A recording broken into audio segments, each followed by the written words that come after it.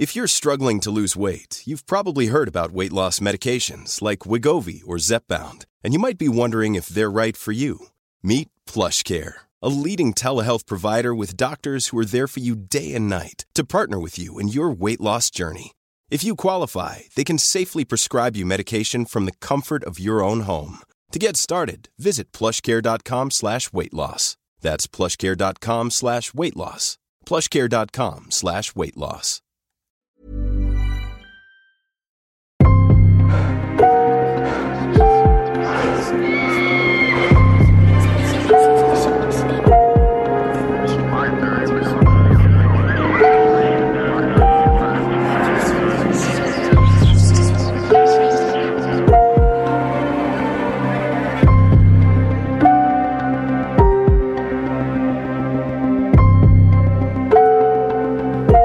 Herzlich willkommen zur 56. Folge von Mordgeflüster, einem True Crime Podcast mit Fällen aus der ganzen Welt. Mein Name ist Lisa.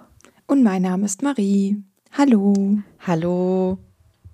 Leute, mir ist was richtig Peinliches passiert. Also eigentlich ist es nicht peinlich, es ist irgendwie ein bisschen komisch gewesen. Ich gehe jetzt neuerdings immer sehr viel so alleine spazieren. Und ich musste, also die Route, die ich gegangen bin, die führte auch über so eine Brücke, die über eine Autobahn führte. Und dann bin ich da so drüber gegangen und da war ein recht großer Stein und dann habe ich gegen diesen Stein getreten und in dem Moment, wo ich dagegen getreten habe, ich gedacht, ach du Scheiße, was, wenn der da runterfällt? Und dann bin ich so ganz hektisch diesem Stein hinterher gerannt und dann war da aber so eine kleine, sag ich mal, Brüstung, das heißt, der Stein konnte nicht da runter, aber ich habe echt gedacht so, jetzt werde ich gerade selber zum Steinwerfer. Ich habe wirklich gedacht, ich hatte richtig wackelige Beine danach, weil der war halt wirklich, also ich sag mal, das war schon so, also der war jetzt nicht besonders klein. Wenn der da runtergebrecht wäre und auf irgendein Auto gefallen wäre, oh Gott, ich habe so einen kleinen Schock bekommen. Ach du Scheiße. Richtig weird. Jetzt zuerst dachte ich, du erzählst, dass sich der Stein dann irgendwie, dass sich herausgestellt hätte, dass das ein Tier war oder so, was da so eingerollt lag. Oh Gott. Aber gut, das ist jetzt natürlich auch heftig. Ja, ich habe wirklich, also ich sah nur, wie der rollte und in dem Moment dachte ich, oh, wenn der da runterfällt, ja, und dann bin ich schon hinterher geeilt. Ich hätte auch nichts mehr machen können, sind wir mal ganz ehrlich. Aber ich muss für die Autofahrer bestimmt auch lustig ausgesehen haben. Ja, genau. Woher gehst du so ganz entspannt und dann auf einmal sprintest du da los? Ja, das stimmt. Ganz kurze Werbeunterbrechung. Ja, auch heute wollen wir wieder Werbung für Crime Ladders machen. Crime Ladders ist ein personalisiertes Exit-Game. Hier bekommt ihr wöchentlich einen Brief zugesandt, in dem sich einige Rätsel befinden. Und am Ende eines jeden Monats könnt ihr anhand der Rätsellösungen den jeweiligen Monatsfall dann aufklären. Die Rätsel sind wirklich knifflig, also die machen wirklich unfassbar Spaß. Marie und ich haben uns dazu zum Beispiel dann ein Glas Wein geschnappt und einen Abend dann wirklich durchgerätselt. Und durch diese personalisierte Ansprache fühlt es sich dann irgendwie auch an, als sei man so ein eigenes Detektivbüro. Und sind wir mal ganz ehrlich, das ist ja eigentlich der größte Wunsch eines jeden True Crime Fans. Mit unserem Code Mordgeflüster erhaltet ihr 10%, also lasst es euch auf jeden Fall nicht entgehen. Werbung Ende. Ich denke, dann wollen wir gar nicht lange schnacken und direkt mit unserer Folge beginnen.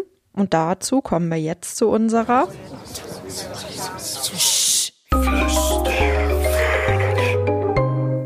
Wir haben gefragt, hättest du Angst, nachts an einer Tankstelle zu arbeiten? Und die Mehrheit von euch hat tatsächlich gesagt, ja, hätten sie. Ja, vor allem immer nach eurem Podcast habe ich noch mehr Angst in der Nacht. Und ja, das habe ich nebenberuflich mal gemacht. Nach der ersten Nachtschicht habe ich gekündigt. Und hier hat jemand gesagt, oh ja, es sei denn, die potenziellen Käufer dürfen die Tankstelle nachts nicht von innen betreten. Ja, das wäre jetzt auch nämlich meine Idee gewesen. Also wenn es so einen Nachtschalter geben würde, dann hätte ich, glaube ich, auch keine Angst, nachts in der Tankstelle zu arbeiten. Wenn die Leute aber reinkommen dürfen, dann wäre das, glaube ich, auch nichts für mich. Aber ich hätte, glaube ich, auch tagsüber Angst, dass ich überfallen werde in der Tankstelle. Das hört man so oft und das passiert ja auch oft genug tagsüber. Deswegen, ja, das wäre kein Job für mich. Ja, ich glaube auch, dass es halt nachts total einsam da ist. Also, Wenn ich mir das jetzt so vorstelle, du bist irgendwie in so einem kleineren Örtchen oder so und bist da irgendwie die ganze Nacht alleine in dieser Tankstelle. Ich finde es irgendwie, diese Vorstellung allein schon irgendwie ein bisschen gruselig. Mhm. Ja. Und dann kommt mal jemand, ne? Und wenn die dann nicht zum Tanken fahren, dann denkst du dir auch, was will der jetzt? Das stimmt wohl. Ja, die Flüsterfrage hat tatsächlich auch etwas mit meinem Fall heute zu tun. Ich bin sehr gespannt. Ich muss mir jetzt mal meinen Stift und mein Papier schnappen. Und dann bin ich ganz, ganz gespannt, was du uns heute so mitgebracht hast. Und lehne mich jetzt zurück. Okay, dann lege ich jetzt mal los. Brigham City liegt in Utah und kann eher als eine Kleinstadt betitelt werden. Die Innenstadt zieren einige historische Gebäude und im Hintergrund ragen Berge in den Himmel. Das eindrucksvolle Stadtschild eröffnet einem den Eintritt auf die Main Street und der Brigham City Utah Tempel lädt zum Besuch ein.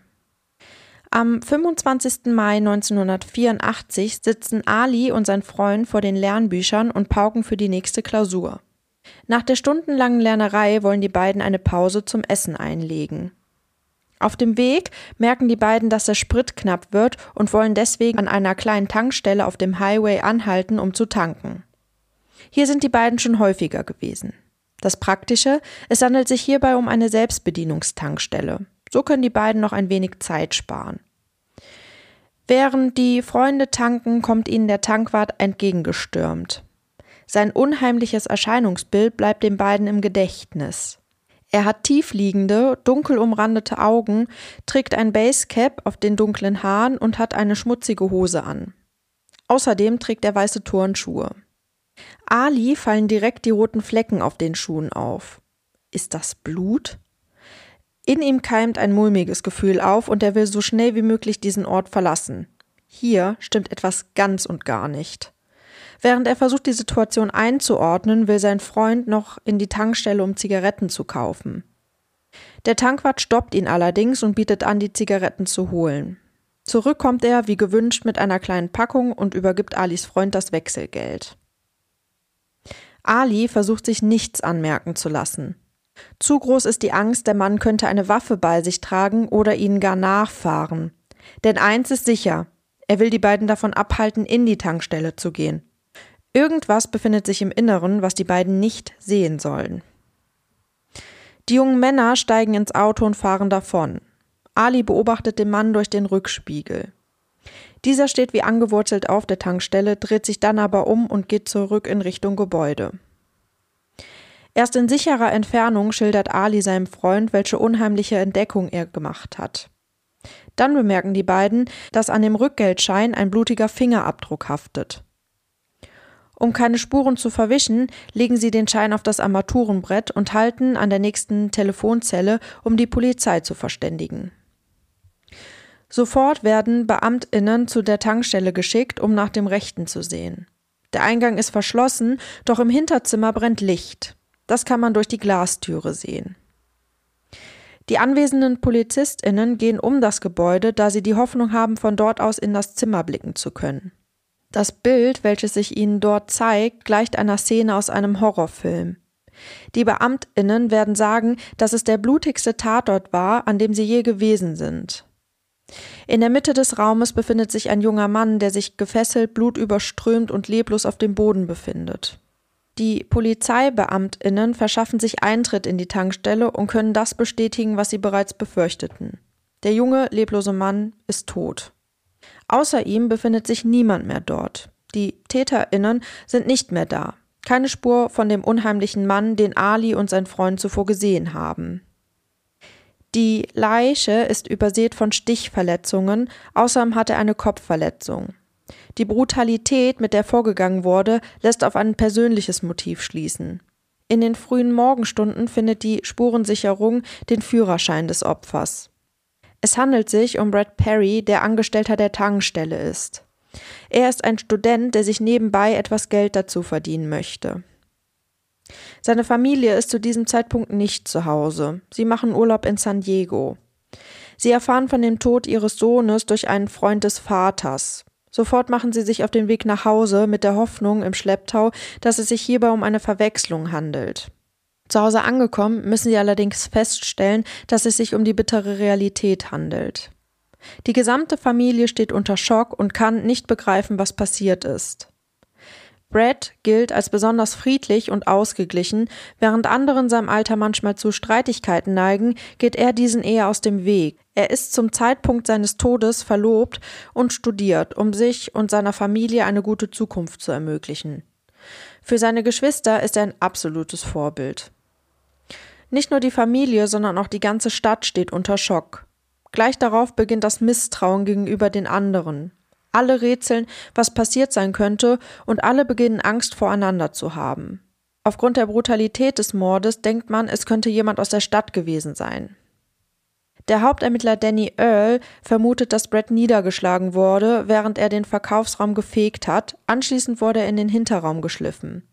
Das ergeben die Schleifspuren und die Bluttropfen, die am Tatort gefunden werden. Außerdem finden die BeamtInnen einen blutigen Fußabdruck und eine umgestoßene Lampe, deren Stromkabel abgerissen wurde, um damit das Opfer zu fesseln. Die Verletzungen an Brads Körper lassen darauf schließen, dass er mit mehreren Gegenständen heftig geschlagen wurde, unter anderem mit einer Klingel. Mit dieser wurde er so heftig geschlagen, dass sich ein Abdruck des Schriftzuges auf seinem Körper befindet. Außerdem hat er mehrere Stichverletzungen, die augenscheinlich von 2 Schraubenziehern und einem Messer zugefügt wurden. Die stumpfe Gewalt gegen den Kopf und eine Stichverletzung, die direkt in sein Herz führt, waren am Ende die Todesursache. Das extreme Ausmaß an Gewalt steht im Kontrast zu einem Raubmotiv, da in der kleinen Tankstelle nicht viel zu holen war. Die TäterInnen erbeuteten gerade einmal $109. Das Kuriose an der Geschichte, der Tresor ist geöffnet worden. Nur wenige MitarbeiterInnen besitzen einen Schlüssel für diesen und Brad Perry ist keiner davon. Zudem war die Eingangstüre verschlossen. Aus dem Grund erhärtet sich der Verdacht, dass die TäterInnen Mitarbeitende der Tankstelle seien oder vielleicht auch Brad ein Zufallsopfer gewesen sein könnte. Denn normalerweise arbeitet er nie in der Spätschicht. An diesem Abend ist er für einen Kollegen eingesprungen, der einen Tresorschlüssel besitzt. Thomas Niger, der Mitarbeiter, mit dem Brad die Schichten getauscht hat, ist am Morgen nicht zu seiner getauschten Schicht erschienen. Handelt es sich hierbei um einen perfiden Plan? Die BeamtInnen machen sich auf den Weg zu Thomas Niger, um ihn zu befragen, können diesen aber nicht finden. Laut seiner Mutter, bei der er wohnt, soll er in der Nacht nicht nach Hause gekommen sein. Im Laufe des Tages erscheint er bei der Tankstelle, als wäre nichts gewesen. Ein vernünftiges Alibi kann er nicht vorweisen. Außerdem erzählt er den BeamtInnen 2 verschiedene Versionen des Alibis. In der einen will er nach einer Partynacht nach Hause gekommen sein. Als er hört, dass seine Mutter dies vorab widerlegt hat, ändert er seine Version und will nun bei der Schwester übernachtet haben. Die PolizeibeamtInnen glauben ihm nicht.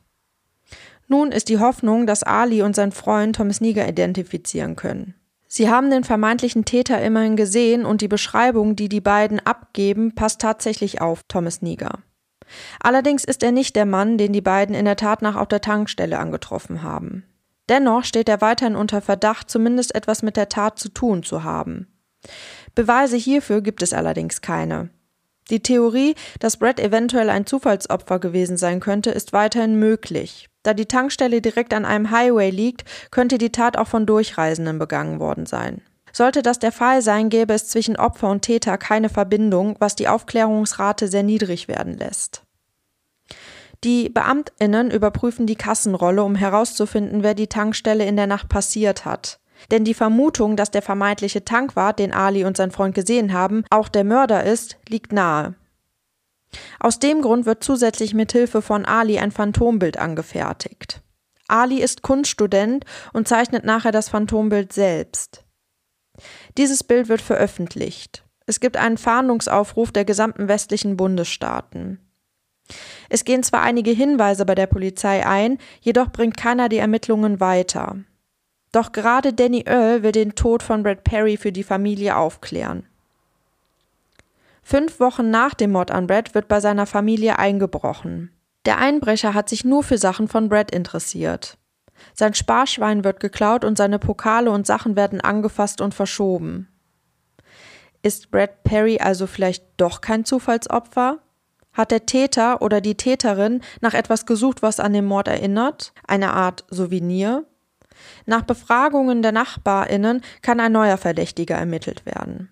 Craig Martinez, der 15-jährige Nachbar der Perrys, konnte vor dem Haus der Familie gesichtet werden.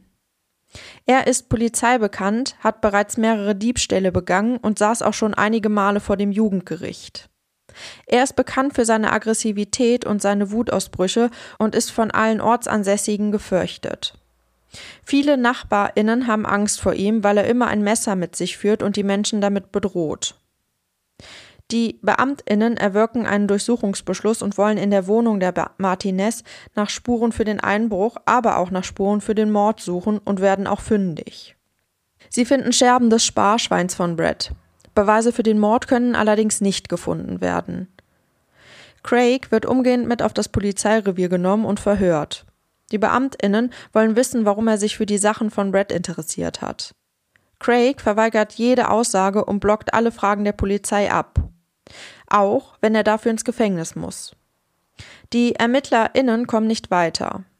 Dennoch kommt man am Ende zu dem Entschluss, dass kein persönliches Verhältnis zwischen den beiden herrscht und es sich hierbei vermutlich eher um eine Mutprobe und Dark Tourism gehandelt hat. Letztendlich wird nicht mehr gegen Craig Martinez ermittelt. Weitere Verdächtige gibt es allerdings nicht. Neue Spuren müssen her, sonst droht der Mordfall von Brett Perry in Stillstand zu geraten und nie aufgeklärt zu werden.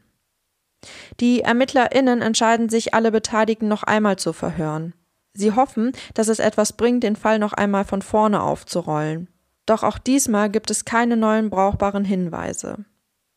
Aus Monaten des Stillstands werden Jahre und alle verlieren langsam die Hoffnung, dass der Fall jemals aufgeklärt werden kann. ErmittlerInnen werden dem Fall abgezogen und dieser droht zu einem Cold-Case-Fall zu werden. Bretts Vater geht immer wieder zur Polizei, um nach dem neuen Stand der Ermittlungen zu fragen. Auch Danny Earle will Gerechtigkeit, aber da es keine weiteren Hinweise gibt, wird der Fall nach einigen Jahren auf Eis gelegt. Erst nach 13 Jahren ergeben sich neue Hinweise. Erneut wird der Fall von vorne aufgerollt. Danny Earle und Scott Cosgrove versuchen erneut, einen Schuldigen für die grausame Tat zu finden. Die Perrys haben Angst, dass die Wunden nach so vielen Jahren aufs Neue aufgerissen werden. Was ist, wenn sich am Ende wieder alles im Sande verläuft? Die Nerven liegen bei allen blank. Von Vorteil ist, dass sich die Kriminaltechnik in den 13 Jahren enorm entwickelt hat.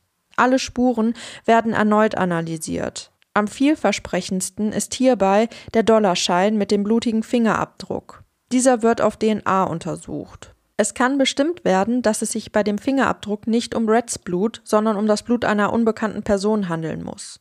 Vielleicht die des Täters? Es wird ein DNS-Profil erstellt, zudem werden alle Leute noch einmal verhört. Viele Aussagen haben sich mittlerweile verändert. Die ErmittlerInnen erfahren nun von illegalen Machenschaften, die sich im Hinterraum der Tankstelle abgespielt haben. Selbst der Tankstellenbesitzer wusste nichts davon. Im Hinterraum werden Drogen verkauft. Brett Perry hat davon gewusst, hatte das aber nie für gut empfunden. Musste er deswegen sterben? Hatte er zu viel gewusst? Musste er sterben, damit die Drogendeals weiterlaufen konnten? War er irgendwem auf den Schlips getreten? Hauptdealer ist Thomas Niger gewesen, der bereits zu den engen Verdächtigen gehört. Er gibt zu, gedealt zu haben, mit dem Tod von Brett will er aber nichts zu tun haben. Auch das glaubt ihm die Polizei nicht. Thomas behauptet immer wieder, ein Freund von Brett gewesen zu sein, was seine KollegInnen aber widerlegen können. Die ErmittlerInnen versuchen, an sein Gewissen zu appellieren, dass die Familie endlich Klarheit braucht. Sie konfrontieren ihn auch mit den schrecklichen Tatortfotos, um eine Reaktion zum Vorschein zu bringen. Doch er zeigt keinerlei Regung. Die Beamtinnen entscheiden sich, einen Lügendetektortest bei Niger durchzuführen. Bei diesem fällt er komplett durch. Allerdings brauchen die ErmittlerInnen brauchbare Sachbeweise, auf die sie ihre Anklage stützen können. Sie entnehmen Thomas Niger Haar-, Speichel- und Blutproben, um anhand dieser eine DNA-Analyse durchführen zu können. Die DNA am Geldschein gehört nicht zu ihm. Allerdings können die DNA-Spuren Glenn Griffin zugeordnet werden. Sein Vorstrafenregister ist ellenlang und er war bereits etliche Male vor Gericht. Das erste Mal bereits mit 10 bis 12 Jahren. Das Phantombild gleicht einem Porträt von ihm. Thomas Niger gilt nicht weiter als Tatverdächtiger. Glenn Griffin sitzt zu diesem Zeitpunkt bereits in Haft und soll an dem darauffolgenden Montag entlassen werden. Als die BeamtInnen ihn mit dem Tatvorwurf konfrontieren, wirkt er überrascht und weigert sich, mit den PolizistInnen zu reden. Er muss weiterhin in Haft bleiben, dazu reichen die DNA-Proben an dem Dollarschein. Endlich können die ErmittlerInnen der Familie positive Neuigkeiten überbringen. Endlich ist es soweit und die Aufklärung ist nicht nur ein Hoffnungsschimmer. Neben der Erleichterung kommen aber auch Fragen auf. Wie soll Glenn Griffin die Tat allein durchgeführt haben? Die Polizei glaubt nicht, dass dies möglich gewesen sein kann, da Glenn Griffin Brad unterlegen gewesen sein muss. Zu dem Zeitpunkt war Glenn Griffin immer mit Wade Moen unterwegs. Dieser wird gleich daraufhin ausfindig gemacht und zur Tatnacht befragt. Er hält sich zunächst bedeckt, bis er die Fotos des Tatortes vorgelegt bekommt. Er fühlt sich sichtlich unwohl. Die BeamtInnen können ihm ins Gewissen reden und so fängt er irgendwann an, über die Tat zu sprechen und ein Geständnis abzulegen. Seine Schilderungen über die Tat stimmen erschreckend genau mit den Vermutungen und Spuren überein. Brad Perry hatte keine Chance. Angeblich sei Glenn Griffin aufgrund von $10 ausgerastet. Die ErmittlerInnen glauben jedoch, dass Griffin Brad gekannt haben muss. Das kann allerdings nie bewiesen werden. Er hat zudem Täterwissen. Das Detail, dass Brad Perry mit einem Lampenkabel gefesselt wurde, ist nie an die Öffentlichkeit gegangen. Somit besteht kein Zweifel. Am 30. Oktober 2008, also 24 Jahre nach der Tat, kommt Glenn Griffin vor Gericht. Er ist zu diesem Zeitpunkt 51 Jahre alt. Bei jeder Gerichtsverhandlung ist die Familie von Brad anwesend. Alle erschreckenden Einzelheiten werden besprochen, was für die Familie kaum zu ertragen ist. Sie stehen unter Schock. Für $10 soll ihr Sohn und Bruder gestorben sein? Die Verteidiger versuchen eine plausible Erklärung zu liefern, wie das Blut von Glenn Griffin an den Geldschein gekommen sein soll. Sie behaupten, dass Glenn sich auf der Arbeit häufig schneide und dann in Berührung mit dem Geldschein gekommen sein muss. Danach soll der Schein in Umlauf geraten und in der Tatnacht wieder aufgetaucht sein. Diese Vermutung kann leicht entkräftet werden, da der Fingerabdruck in der Tatnacht noch feucht gewesen ist. Zudem können Ali und sein Freund Glenn Griffin zweifelsfrei identifizieren. Am 14. November 2008 wird Glenn Griffin schuldig gesprochen und zu einer lebenslangen Haftstrafe verurteilt. 2010 kommt auch Wade Moen vor Gericht. Er wird jedoch aus Mangel an Beweisen freigesprochen. Den Verlust von Brad hat seine Familie nie überwunden. Vergessen wird er nie.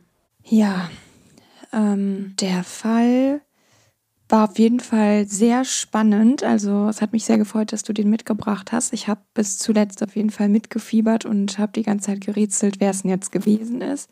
Und ich bin für die Eltern und die Familie von Brad natürlich sehr, sehr froh, dass der Mord an ihm aufgeklärt werden konnte, auch wenn es über 13 Jahre oder so, über 24 Jahre fast gedauert hat, ne? Ja, und ich bin auch froh, dass die nicht aufgehört haben, da zu suchen. Und das hört man ja öfter, dass Fälle, die passiert sind, bevor es die DNA-Analyse gab, jetzt im Nachhinein, also dass manche zumindest davon noch aufgeklärt werden können. Das ist auf jeden Fall sehr, sehr gut und hoffentlich bringt das vielen Familien die Möglichkeit, dann endlich mit dem Ganzen abschließen zu können und ja, dass sie auch damit beginnen können, dann endlich zu trauern. Ja, was ich jetzt nicht so ganz verstanden habe, wieso die haben so Drogendeals da im Hinterzimmer gemacht, der Täter und sein Kumpel. Ich habe jetzt nicht so ganz verstanden, was der Brad dann jetzt damit zu tun hat. Oder war der auch mit in diesen Drogendeal involviert, weil du gesagt hattest, dass sie sich irgendwie um $10 gestritten hätten? Nein, also die Drogendeals durchgeführt, das hat der Thomas Niger, also der Arbeitskollege von dem Brad Perry. Mhm. Und der Brad hatte das halt mitbekommen und der hat immer gesagt, dass er es nicht für gut empfindet. Also das hatte der wohl auch seinem Vater irgendwie gesagt. Mhm. Und man hat aufgrund dessen geglaubt, dass das halt für den Thomas Niger ein Tatmotiv sein könnte. dass er halt eben diese Drogendeals durchgeführt hat und dass vielleicht Brad ihm ins Gewissen geredet hat und er diese halt weiter durchführen wollte und deswegen dann Brad eben sterben musste. Da aber der Thomas Niger ja nichts, also er kann ja als Täter ausgeschlossen werden, hat man dann halt ja den Wade Moen befragt und er hat dann nachher gesagt, dass die beiden irgendwas kaufen wollten, ich glaube Bier, in der Tankstelle und es ging dann nachher um das Wechselgeld von $10. Ah, okay. Ich weiß jetzt nicht genau, was dann da vorgefallen ist. Man weiß halt nur, dass dieser Wade Moen eben gesagt hat, dass der Glenn dann aufgrund dieser $10 Wechselgeld total ausgerastet wäre und dann das eben eskaliert wäre. Und das glauben die Polizisten aber nicht. Weil die können sich nicht vorstellen, dass jemand so brutal vorgeht, wenn es halt nur um $10 Wechselgeld geht. Okay. Und da der Glenn nichts dazu sagt, können die jetzt am Ende nicht genau klären, weswegen der Brad sterben musste, sondern können sich ja nicht auf die Aussage, also die können sich jetzt nur auf die Aussage von Wade verlassen. Aber es kann jetzt abschließend nicht genau geklärt werden, weswegen er sterben musste. Okay. Ja, also mir ist tatsächlich dann, als du erwähnt hast, dass eben diese DNA-Analyse jetzt möglich ist, dann ist mir tatsächlich direkt der Fingerabdruck aufgefallen auf dem Dollarschein. Und ich bin richtig froh, dass dem Adi und seinem Freund das aufgefallen ist und dass die das so aufbewahrt haben und sofort gemeldet haben. Also die waren wirklich richtige Helden in dem Moment. Klar, die konnten dem Brad leider nicht mehr helfen, aber so konnten sie zumindest dafür sorgen, dass der Fall irgendwie noch aufgeklärt wird. Ne? Also wenn die jetzt in dem Moment da nicht getankt hätten und ohne diesen Fingerabdruck, wäre es wahrscheinlich niemals aufgeklärt worden. Das ist natürlich richtig gut. Ja, vor allen Dingen kann man im Nachhinein richtig froh sein, dass es sich hierbei nicht um das Blut von Brad gehandelt hat, sondern eben um das Blut von dem Glenn Griffin. Weil wenn es Brads Blut gewesen wäre, wäre es auch wieder schwierig gewesen. Dann hätte es jetzt wahrscheinlich darauf angekommen, ob man den Fingerabdruck hätte irgendwie analysieren können. Und was ich auch super spannend fand, war, dass der Ali, also der Student, der den Täter gesehen hat auf der Tankstelle, dass er das Phantombild selber gezeichnet hat. Also er hat halt erst mit einem Ermittler zusammen dieses Phantombild versucht zu erstellen und das hat ihm aber nicht gefallen und daraufhin hat er sich selber einen Bleistift und einen Zettel genommen und dann selber gezeichnet, weil er ja eben Kunststudent ist und das ist, also wenn man jetzt so das Bild vergleicht von dem Täter, also von Glenn Griffin und das Phantombild, das ist wirklich, als hätte er ihn gezeichnet. Also das ist Wahnsinn, wie exakt das ist. Und das fand ich auch sehr, sehr spannend. Ja, auf jeden Fall, zumal er ihn ja wirklich nur kurz gesehen hat in der Nacht da an der Tankstelle. Das ist ja wirklich Wahnsinn, dass er sich so gut erinnern kann. Ne? Weil ich glaube, wir alle, wenn wir dann gefragt werden, wie haben die Leute denn ausgesehen oder so, dann fällt es einem total schwierig, sich irgendwie dazu erinnern und so ein komplettes Phantombild zu zeichnen, nur aus dem Gedächtnis ist schon echt eine große Leistung. Ja. Vor allem, wie viel Glück haben die beiden auch gehabt, dass er das da irgendwie anscheinend nicht gemerkt hat, dass die da Verdacht schöpfen oder zumindest, dass Ali Verdacht schöpft. Der Freund hatte ja bis zu dem Zeitpunkt, wo Ali ihm das dann im Auto geschildert hat, glaube ich, noch keinen Verdacht geschöpft. Und da können die echt von Glück sprechen, dass das nicht da auch noch eskaliert ist. Ja, genau. Ja, wenn die jetzt schon irgendwie Andeutungen gemacht hätten oder das nachgefragt hätten, was hast du denn da für Spritze auf den Schuhen, dann hätte die Situation ja richtig schnell nochmal eskalieren können. Ja, oder wenn er sich hätte von denen halt sehr stark beobachtet gefühlt oder so. Ja, aber es auch dann dieser eine Nachbarsjunge, der da noch eingebrochen ist, ich meine, das ist ja für die Eltern auch eine absolute Katastrophe, ne?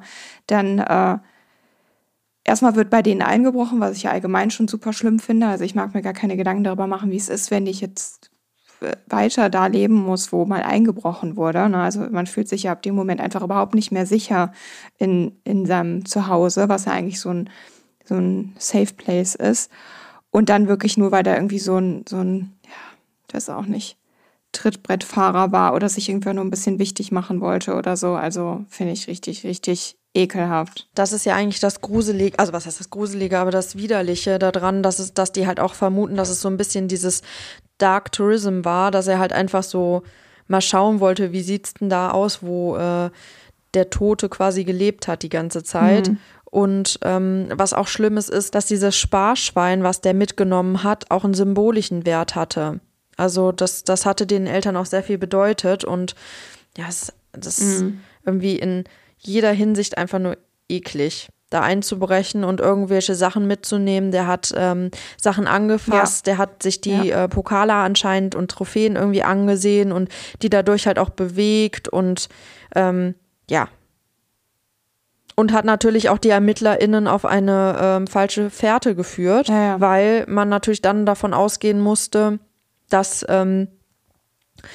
der Brad kein Zufallsopfer ist, sondern dass der Täter ganz bewusst da nochmal eingebrochen ist, um eben sich vielleicht noch ein Souvenir mitzunehmen. Ja, eben, genau. Also er hat die Täter dadurch noch auf eine andere Spur gelockt. Er hat den Eltern vielleicht kurz Hoffnung gemacht, dass sie vielleicht doch noch den Täter jetzt finden können und zeitgleich auch noch so ein schlimmes Gefühl, dass da jemand eingebrochen ist und durch die Räume gegangen ist und eben die Sachen da auch noch bewegt hat, ne, von ihrem Sohn. Also, richtig. Ja, absolut bescheuert. Ja, was war denn deine Quelle, Lisa? Der Fall wurde uns tatsächlich vorgeschlagen und ich habe dann dazu einige Zeitungsartikel rausgesucht, habe den Fall vorgeschrieben und habe dann zum Ende sogar noch eine Dokumentation darüber gefunden. Okay. Ja, ich glaube, dann können wir jetzt ein bisschen was zum Aufmuntern wieder gebrauchen. Und dann würde ich sagen, kommen wir jetzt zu unseren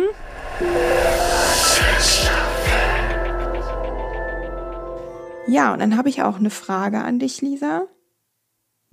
Und zwar, was bewunderst du an deinen Eltern am meisten? Also ich würde sagen, so eine Eigenschaft vielleicht pro Person, das würde mich interessieren. Boah, das ist eine richtig schwere Frage. Also nicht, weil ich nichts finde, sondern weil mich da jetzt auf eine Sache zu beschränken. Okay, ich versuche das mal. Also meine Mama, das ist irgendwie auf eine Sache sich zu beschränken, ist sehr, sehr schwer. Du kannst es ja mal versuchen. Wenn jetzt 2 Sachen da drin sind, ist das, glaube ich, auch nicht so dramatisch. Okay, also meine Mama ist einfach unfassbar smart.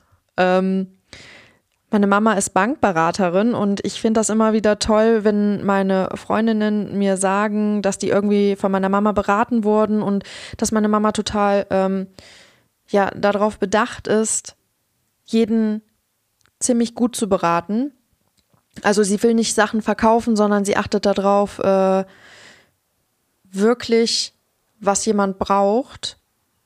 Und alle fühlen sich bei ihr dann halt super wohl und super aufgehoben, weil die das in so einer Ruhe macht. Und also das ist irgendwie so, das finde ich immer ganz toll, weil wenn jemand sagt, oh ja, deine Mama ist meine Bankberaterin, dann weiß ich immer, ja, du bist mega gut aufgehoben und das ist halt richtig toll und vor allen Dingen ist meine Mama auch ganz liebevoll und total hilfsbereit, also die will auch jedem dann immer helfen und versucht halt wirklich immer so das Bestmöglichste für jeden halt herauszusuchen und ja, das finde ich ganz toll. Und mein Papa ist unheimlich ruhig. Also ich hätte gerne manchmal so seine Gelassenheit.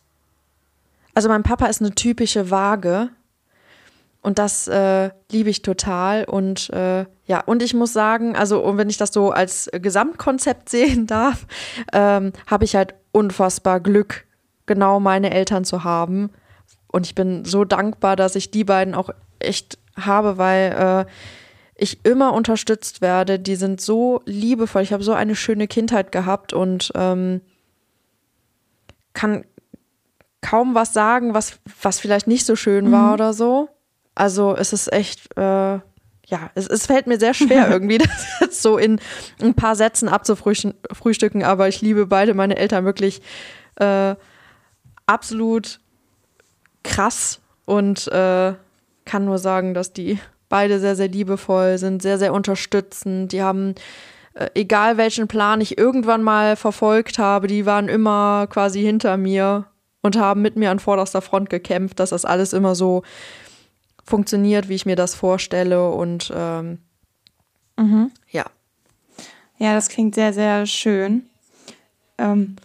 Ich habe irgendwie das Gefühl, ich habe mich so in Rage geredet und habe gerade so wüst alles erzählt, aber ist super schwer. Nee, das hat man schon verstanden.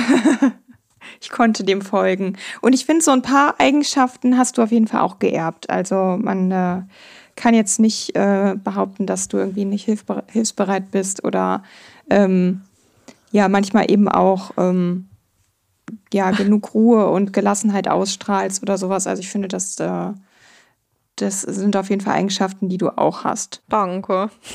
Wie sieht's bei dir aus? Ja, ich habe mir, als ich mir die Frage überlegt habe, natürlich auch schon ein bisschen drüber nachgedacht. Also tatsächlich ist es bei meiner Mama ihre Kreativität. Die kann das haben wir schon früher mal gesagt, die kann aus Kacke Blümchen machen.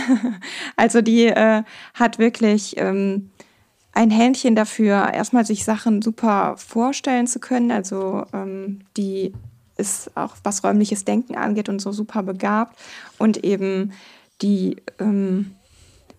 scheut nie davor, wenn man irgendwie eine Vision hat, sich irgendwie zu überlegen, wie man das vielleicht in die Tat umsetzen kann oder so. Also die hat nicht diese was manche so Pessimisten und Realisten haben, die sich denken, nee, das klappt nicht, das kann man so nicht machen. Also die, was das angeht, ist die super, kreativ und schafft es wirklich aus den kleinsten Kleinigkeiten irgendwas Tolles zu machen. Das bewundere ich total an ihr. Natürlich neben ihren anderen tollen Eigenschaften. Also sie ist auch super liebevoll und immer für mich da und irgendwie gerade jetzt in letzter Zeit hatte ich irgendwie eine etwas schwerere Zeit und da war sie auch immer total bemüht und hat gesagt, ich kann vorbeikommen oder wenn du mich brauchst, sag nur Bescheid und selbst wenn ich dich nur trösten soll oder nur an deiner Seite sein soll zum Unterstützen und so, da ist sie auch super empathisch. Das bewundere ich auf jeden Fall sehr an ihr. Und bei meinem Papa ist es vor allem so sein Weitblick und seine Allgemeinbildung. Ich finde, er ist unfassbar gebildet. Er hat zu allem eine ganz differenzierte Meinung, kann das genau argumentieren und kann so viele Sachen erklären. Und also das finde ich bei ihm so beeindruckend, dass er auch mit vielen Sachen er mich so zum Nachdenken anregt oder er alles hinterfragt. Also wenn du ihm einfach nur so irgendwie eine Antwort hinschmeißt, dann stellt er dir noch ein paar andere Fragen dazu. Und ich mag das total an ihm, weil er irgendwie dafür sorgt, dass man so nicht so feststeht, sondern vielleicht auch mal die Sachen von einer anderen Perspektive betrachtet und so. Und das ist eine Eigenschaft von ihm, die ich sehr, sehr an ihm bewundere. Schön. Aber muss ich auch sagen, genau wie du das eben schon gesagt hast, man merkt halt schon so, dass da halt die Eigenschaften oder die Charakterzüge der Eltern irgendwo auch mit in die eigene Persönlichkeit fließen. Und das finde ich eigentlich ziemlich spannend. Mhm. Ja, das stimmt. Auf jeden Fall. Ich glaube aber tatsächlich, dass das gar nicht so viel mit Vererbung, sondern tatsächlich eher so mit Prägung zu tun hat. Dadurch, dass wir eben von diesen Menschen aufgezogen wurden. Ne? Ich habe da die Tage mit der Mama von meinem besten Freund drüber gesprochen, weil wir haben so ein bisschen über Sternzeichen geredet und ob wir glauben, ob wir halt wirklich glauben, dass das viel mit der Persönlichkeit zu tun hat. Und da habe ich gesagt, dass ich glaube, dass das eher, also wenn ich mich jetzt so betrachte, ich bin ja ein Löwe, aber ich bin, glaube ich, nicht so ein typischer Löwe, weil ich eher auch glaube, dass so Eigenschaften meiner Eltern in meine Persönlichkeit reinfließen. Also ich glaube, ich habe auch ein bisschen was von der Waage dann, wenn man das so will. Und ich habe auch ein bisschen was vom Widder, auf jeden Fall. Und ich glaube, dass das halt weniger an dem Sternzeichen liegt, sondern eher an der Persönlichkeit der Eltern. Ja, auf jeden Fall. Wobei man ja auch immer, wenn man sich so ein Horoskop durchliest oder beziehungsweise Eigenschaften eines Sternzeichens, dass man immer wieder auch Sachen erkennt, die zu einem passen, die in so einem Sternzeichen, in so einer Sternzeichenerklärung stehen. Ja, auf jeden Fall. Aber ich glaube, du könntest, egal welches Sternzeichen dir durchlesen, du würdest wahrscheinlich in jedem irgendwas finden, was ein bisschen zu dir passt, ne? Das stimmt. Aber ja, das stimmt. Also wenn ich mir jetzt die Sachen vom Stier durchlese, dann sind auch viele Dinge, die sehr gut auf mich zutreffen. Vor allem die negativen. Ja. Also denke ich auch ja, immer. Da finde ich mich schon wieder, auf jeden Fall. Ich finde mich auch beim Löwen wieder, aber ich finde auch meinen Papa bei der Waage und meine Mama beim Widder wieder, aber ja, ich glaube, ich würde jetzt auch nicht tendenziell ausschließen, also es gibt ja wirklich Leute, die dann sagen, oh nee, um Gottes Willen, also mit einem Skorpion komme ich gar Fisch nicht oder klar. Zwilling oder was. Ja. Genau, das schließe ich schon aus. Also wenn ich jemanden kennenlerne und der ist ein Zwilling oder ein Fisch oder was oder ein Wassermann, dann ist das für mich schon ein absolutes No-Go. Also so weit gehe ich jetzt nicht. Das tatsächlich auch nicht. Also ich habe sonst auch schon mal gehört, wenn jemand dasselbe Sternzeichen hat, dann würde das nicht funktionieren oder irgendwie sowas. Aber ja, ich lasse mich da eigentlich immer, ja, ich gebe jedem Menschen da eine Chance und lasse mich dann eher davon überzeugen oder eben ja aus den Erfahrungen, die ich mit der Person dann gemacht habe, daraus entscheide ich dann, ob das jetzt passt oder nicht. Ich habe meine Ansprüche ja sowieso sehr weit runtergeschraubt. Für mich ist ja erstmal nur wichtig, dass er atmet.